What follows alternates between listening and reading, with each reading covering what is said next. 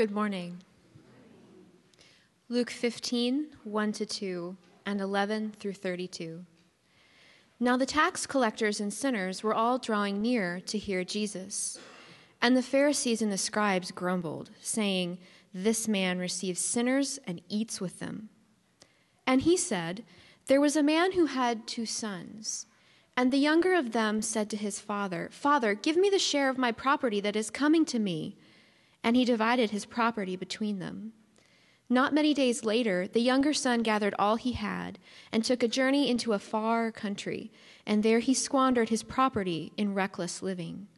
And when he had spent everything, a severe famine arose in that country, and he began to be in need. So he went and hired himself out to one of the citizens of that country, who sent him into his fields to feed pigs. And he was longing to be fed with the pods that the pigs ate, and no one gave him anything. But when he came to himself, he said, 'How many of my father's hired servants have more than enough bread, but I perish here with hunger? I will arise and go to my father, and I will say to him, Father, I have sinned against heaven and before you. I am no longer worthy to be called your son. Treat me as one of your hired servants.' And he arose and came to his father. But while he was still a long way off, his father saw him and felt compassion, and ran and embraced him and kissed him. And the son said to him, 'Father, I have sinned against heaven and before you. I am no longer worthy to be called your son.' But the father said to his servants, 'Bring quickly the best robe and put it on him, and put a ring on his hand and shoes on his feet. And bring the fattened calf and kill it, and let us eat and celebrate. For this my son was dead and is alive again. He was lost and is found.' And they began to celebrate. Now his older son was in the field, and as he came and drew near to the house, he heard music and dancing. And he called one of the servants and asked what these things meant. And he said to him, 'Your brother has come, and your father has killed the fattened calf, because he has received him back safe and sound.' But he was angry and refused to go in. His father came out and entreated him, but he answered his father, 'Look, these many years I have served you, and I never disobeyed your command. Yet you never gave me a young goat that I might celebrate with my friends. But when this son of yours came, who has devoured your property with prostitutes, you killed the fattened calf for him.' And he said to him, 'Son, you are always with me, and all that is mine is yours. It was fitting to celebrate and be glad, for this your brother was dead and is alive. He was lost and is found.'" The word of the Lord.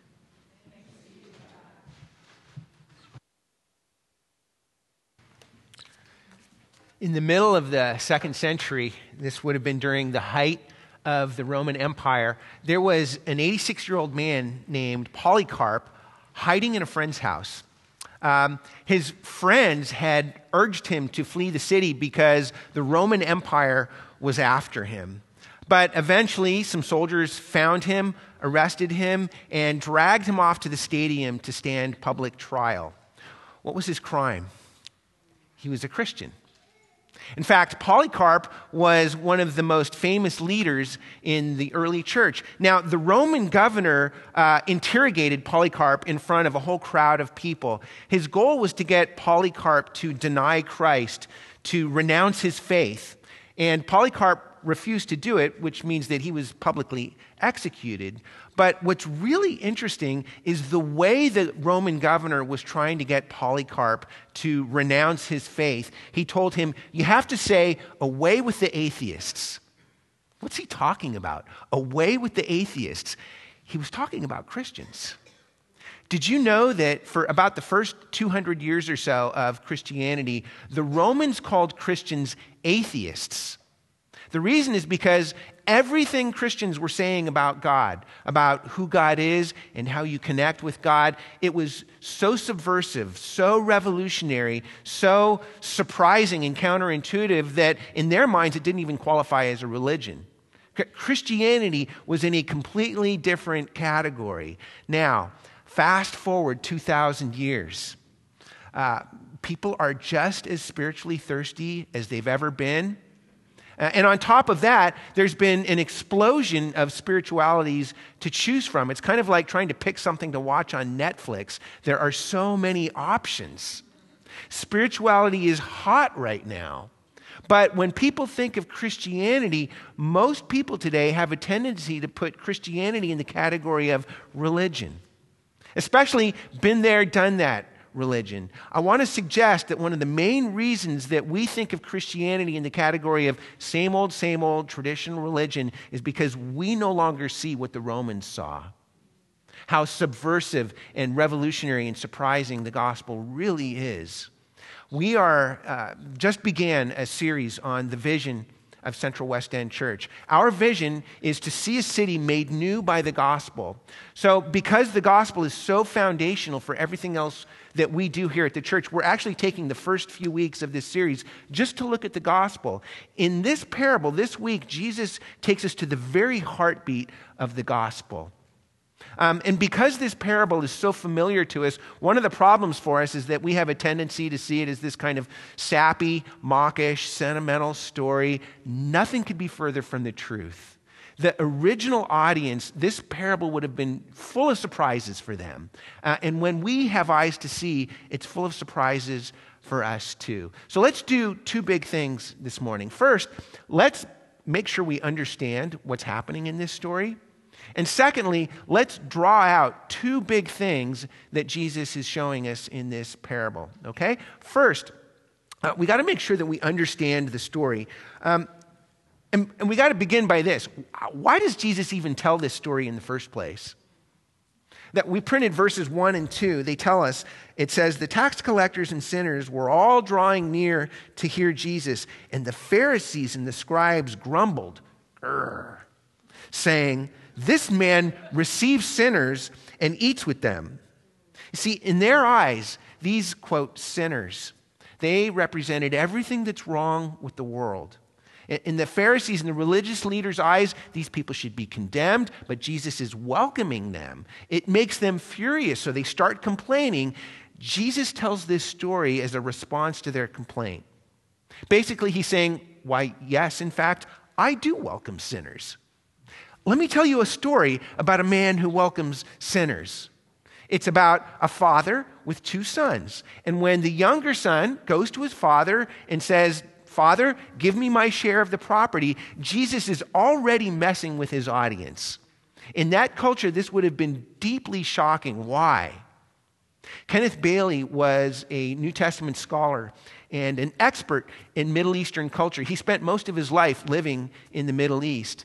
And he says that once he actually spent 15 years of his life going all around the Middle East asking people what would happen if a son asked for his inheritance while the father was still alive. And he says that almost without fail, the conversation always went something like this.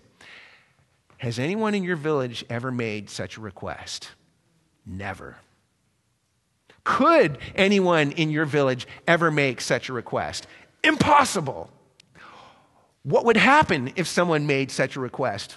Well, the father would beat them and drive them from the house. Why? Because the request means they want their father to die. Friends, this is not a son who just wants to go off and make good in the big city. This is a child who is so relationally alienated from his father that he basically tells him, I wish you were dead.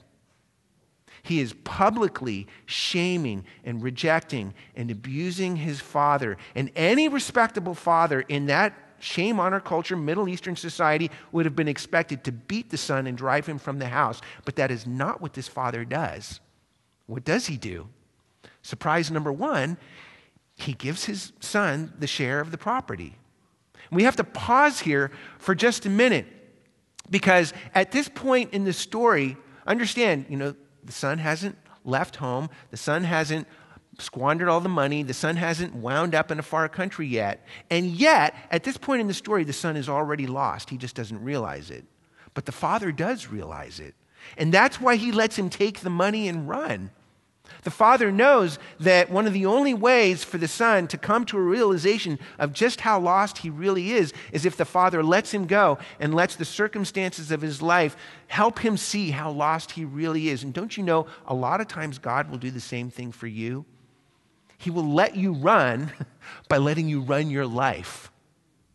He will let the circumstances of your life help you come to a realization of just how lost, just how far away from him you really are.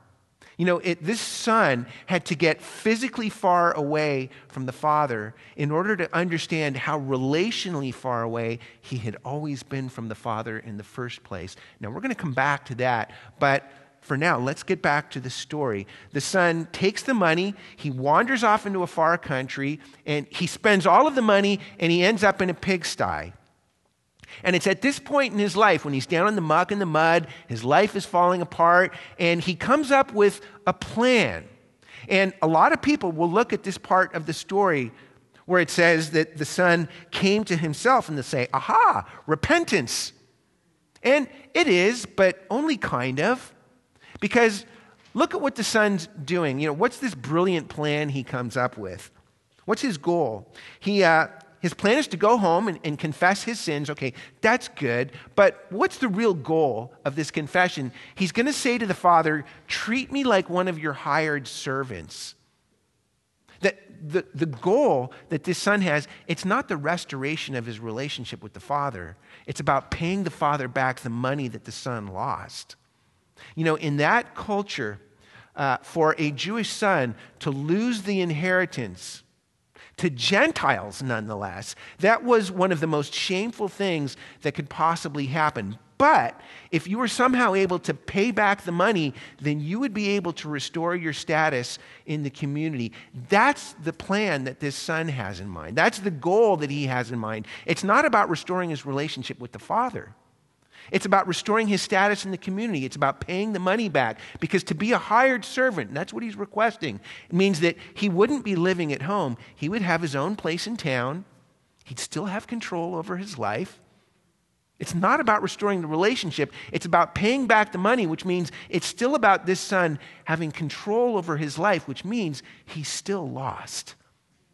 So he goes back home, and surprise number 2, as soon as he turns up on the edge of town, he sees his father running toward him. The father wraps his arms around him, showers him with kisses, puts a robe on his back, a ring on his finger, shoes on his feet, tells the servants to kill the fattened calf, prepare a massive banquet. The whole village is invited. The father's basically saying, son, I don't care about your plan. I don't care about the money. I just want you back. I'm just glad to have you back. He wraps his arms around him and welcomes him back with love. You see, friends, Jesus is telling us that this father acts the same way that the religious leaders are so upset with Jesus for the way that he's acting. And that's why Jesus tells this story. But you notice, because of that, this is not the end of the story. As we continue on, you notice, how does the older brother respond? When the older brother hears what's going on, he sees the party, he sees everything that's happening, he refuses to go into the party. Now, again, in this culture, shame on our culture, with Middle Eastern patriarchs like this, to refuse to go into the party like this, for a son to treat his father like this in public was, again, he was publicly shaming, rejecting, and abusing his father. And yet, surprise number 3, this father is willing to endure the rejection of his older son and the public shame of the whole village in order to go out and plead with his son to come into the party. He's basically, and he doesn't even call him my son. Literally, he calls him my child. My child. Any other father would publicly disown you for the way that you've just treated me, but I don't care about that. I want you in my house. I want you with me. I want you with your brother. It's an amazing story. It's full of surprises for Jesus' original hearers. And when we understand the story, it should be full of surprises for us too. But that's the story. But what is Jesus actually showing us with this story? Well, there are really 2 big things that Jesus is showing us. And the first one is this. Jesus is showing us the true nature of sin. He's showing us the true nature of sin. In this story, Jesus, he literally overturns our understanding of sin because Jesus is giving us a picture of sin in which sin is not defined behaviorally. It's defined by your relational attitude toward God. One of the most brilliant things about this story is that Jesus is giving us a picture of a family in which there is not just one, but two sons who are lost. And notice, each of these sons is behaving very differently from the other. So for instance, look at the younger brother. He's the classic rule breaker, the classic rebel. You know, sex, drugs, rock and roll. He's the classic rule breaker. But here's the question. Why is he breaking the rules? What is he after? Well, he's basically after the same things that all of us are after: happiness, fulfillment, meaning, significance, joy, pleasure. Those are wonderful things. God created us to enjoy those things. But the problem with this younger son is that he wants the gifts and the blessings of the father, but he's not actually interested in a relationship with the father. So he takes the money, he runs, he goes off into a far country. He's seeking these wonderful things apart from God. One of the main things Jesus is showing us here is that being lost means seeking happiness in something other than God. Being lost means seeking happiness in something other than God. And that's actually a pretty good definition of sin. You know, in our culture, we really struggle with that concept. We think, oh, sin. You know, that's when you have this arbitrary list of rules and behaviors. And if you obey the rules, ooh, you're righteous. But if you break the rules, sinner. Urgh. Jesus is showing us that that is way too simplistic a view of sin. That sin is not just doing bad things. Sin is seeking really good things apart from God. Because there's nothing wrong with happiness, fulfillment, meaning, or joy. There's nothing wrong with those things. In fact, God created you to enjoy those things. He wants to give you those things. The problem is that we want the gifts rather than we want the giver. That's the real problem. Or we could say it like this: sin is relational breakdown with God long before it ever results in behavioral disobedience of God. Sin is relational breakdown with God long before it ever becomes behavioral disobedience of God. That's one of the main things Jesus is showing us here. And when we realize this, you all of a sudden realize that the younger brother is not the only one in this story who's lost. So look at the older brother. In verse 29, he tells the father, look, and by the way, it's never a good sign when you begin a conversation with one of your parents by saying, look. He says, look, these many years I have served you, and literally the word is slave. He's saying, look, I've been slaving you all these years, and I never disobeyed your command, yet you never gave me a young goat that I might celebrate with my friends. This son, he is seething with anger and hostility towards the father. What's going on with him? On the one hand, he never left home. He never wandered off into a far country. He never disobeyed any of the father's commands. Behaviorally, he's perfect. Relationally, he's a mess. Relationally, he's just as alienated from the father because all of those things he's doing, he's not doing them for the father. He's doing them for himself because what's he after? What's he looking for? Same things as the younger brother. Happiness, fulfillment, meaning, joy, pleasure, all those kinds of things. But instead of seeking those things by leaving home and disobeying the father, the older brother is seeking those things by staying home and obeying the father, which means he's just like the younger brother. He never left home, but relationally, this brother is in a far country too. Both of these sons, Jesus is showing us, both of them are far away from the father. They're both lost. They're just lost in different ways. The younger brother is lost in his badness and his rule breaking, but the older brother is lost in his goodness and his rule keeping. Both of these ways are just as alienated from God because both of these ways are ways of keeping control over our life. Both of these ways are ways of seeking happiness in something other than God. Now, let's bring this into our world. Both of these ways correspond to the main ways in our world that we look for happiness and fulfillment in our lives. One of them is the traditional way. That's the older brother. You could call this the way of self-discipline. Traditional cultures say that the way you get an identity, the way you find happiness and meaning and fulfillment in the world is you have to accept the role that is handed to you by society. That you have to sacrifice your own individual desires for the sake of the larger community. That's the traditional way. But the other way of looking for happiness and fulfillment in our world is what we could call the modern way. That's the younger brother. We could call that the way of self-discovery. The way of self-discovery says that the way you get an identity in this world is not by accepting the role that's handed to you by society. It says you have to reject the role that's handed to you by society, and instead, you have to be true to your authentic self. You reject the role handed to your society. You reject those demands in order to fulfill your own individual desires. Now, it doesn't take much reflection to see that both of those ways are deeply at odds with each other in our world, aren't they? You know, the traditional older brother, self-discipline types, they have a tendency to say, you know, it's those liberal, irresponsible people who have no respect for morality. They're what's wrong with the world, while it's the younger brother, modern, self-discovery types who have a tendency to say, you know, it's those conservative, bigoted, religious people. They're what's wrong with the world. Jesus is saying both of those ways are wrong. He's saying both of those ways are alienated from God because both of those are ways of seeking to keep control over our own lives and basically be our own Lord and Savior. Jesus is giving us a whole new window into the true nature of sin, that it's not defined behaviorally, it's defined by your relational attitude to God.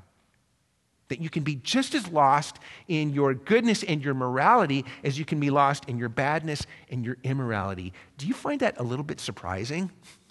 Perhaps even shocking? Jesus presses us even further from there. We've just looked at the true nature of sin, but the other big thing that Jesus shows us in this parable is the true heart of God. Because here's the question, and everyone in Jesus' original audience would have felt the weight of this. These sons had publicly shamed, abused, and rejected the father. And so the big question that everybody in that audience would have been wrestling with is, how's the father going to respond? And everyone in Jesus' original audience knew the answer. The father's supposed to beat the sons and drive them from the house. That's the way he's supposed to respond. And when we understand that, then we're beginning to understand how we're supposed to be wrestling with this story too, because the big question for us should be, how is God supposed to respond? I want to suggest that it's at this point that all of us, whether we kind of identify more with the traditional or the modern way, both the self-discipline and the self-discovery way, it's at this point that we all have a tendency to kind of lean towards the older brother in our approach to this. And here's what I mean. Jonathan Haidt is a moral psychologist at New York University. And in one of his books, he talks about something called proportionality, which is one of the earliest moral intuitions that develops in human beings. What is proportionality? Well, he says, imagine that you want to divide 12 jelly beans between 4 kids. What's the fair way to do it? Well, each of them get 3 jelly beans for each of the kids, because that's what's fair, right?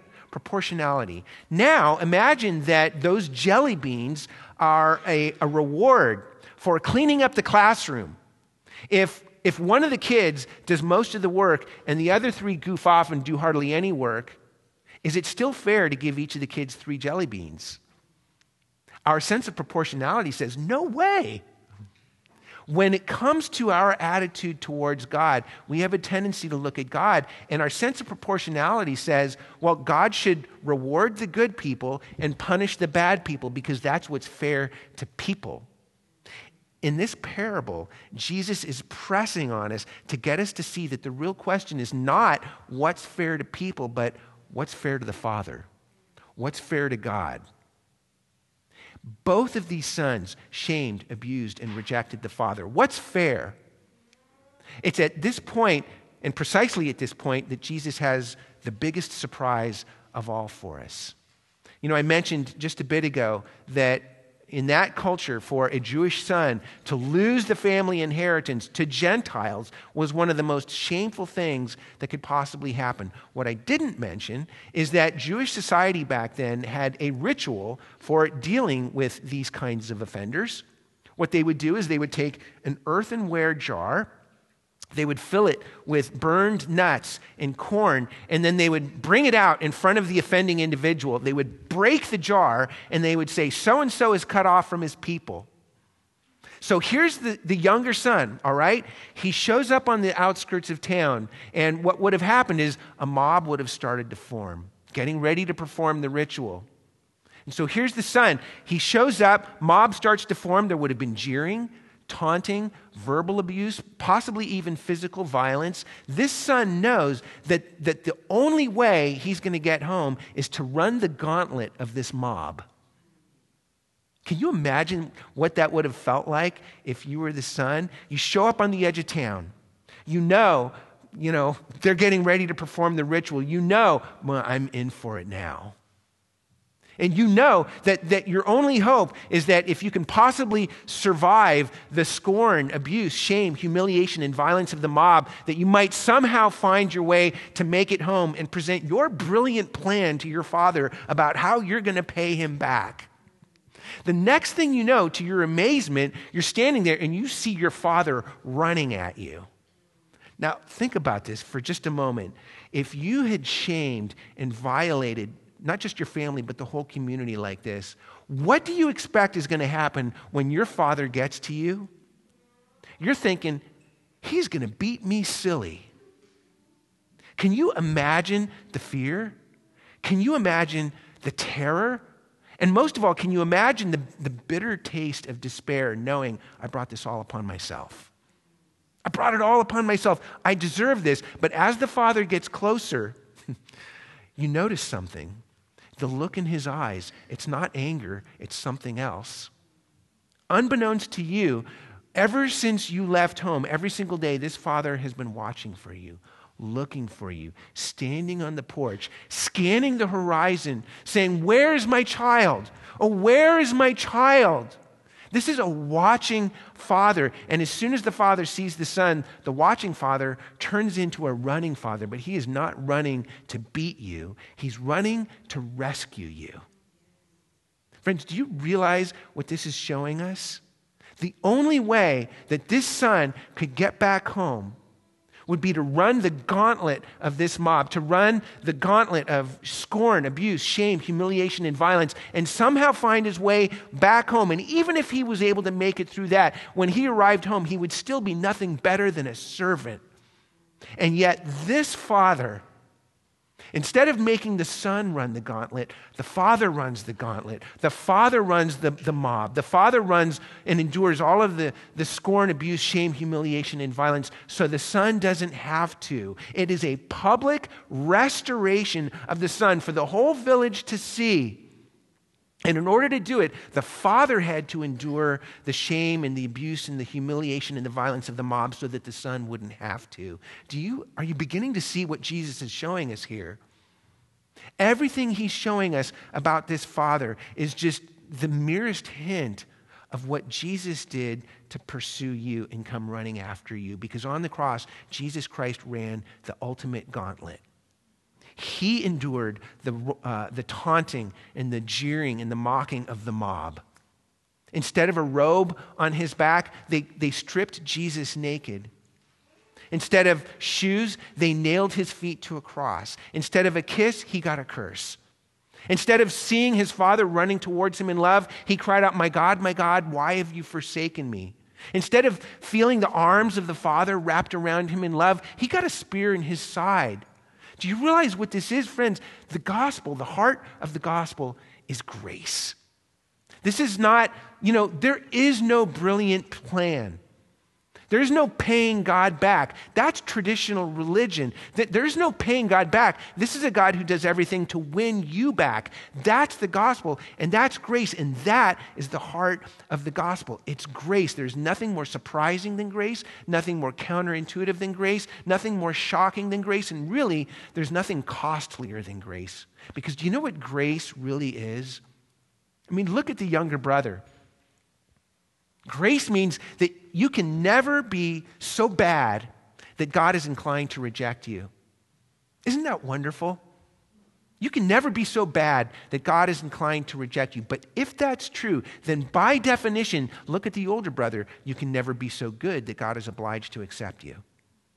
Grace means that you can never be so bad that God is inclined to reject you, but by definition, that means you can never be so good that God is obliged to accept you. Friends, that's the gospel because that's grace.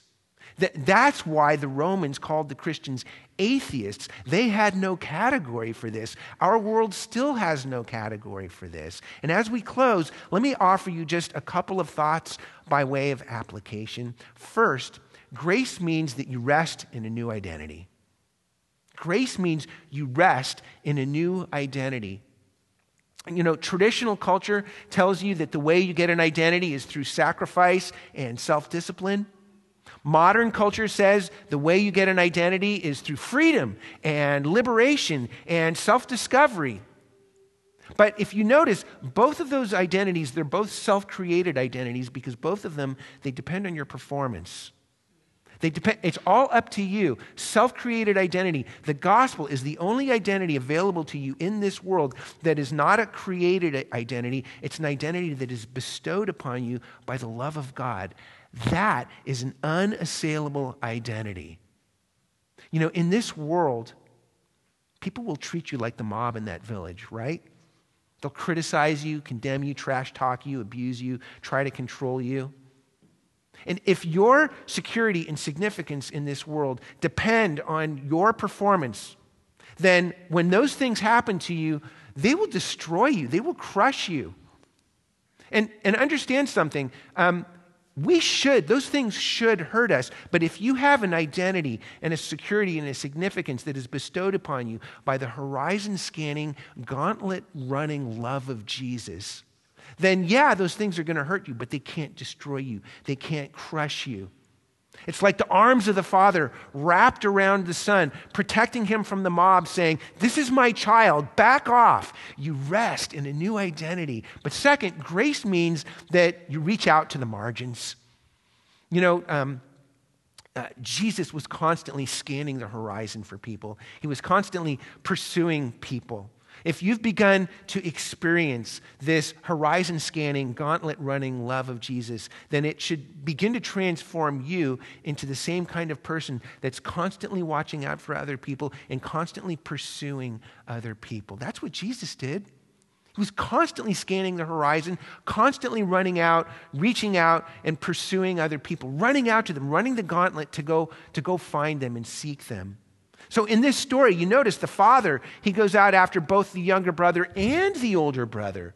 Both the younger brother, self-discovery, immoral types, and the older brother, traditional, really religious, really good moral types. He's reaching out to both of them. He's saying, that's what I'm like. I welcome all people.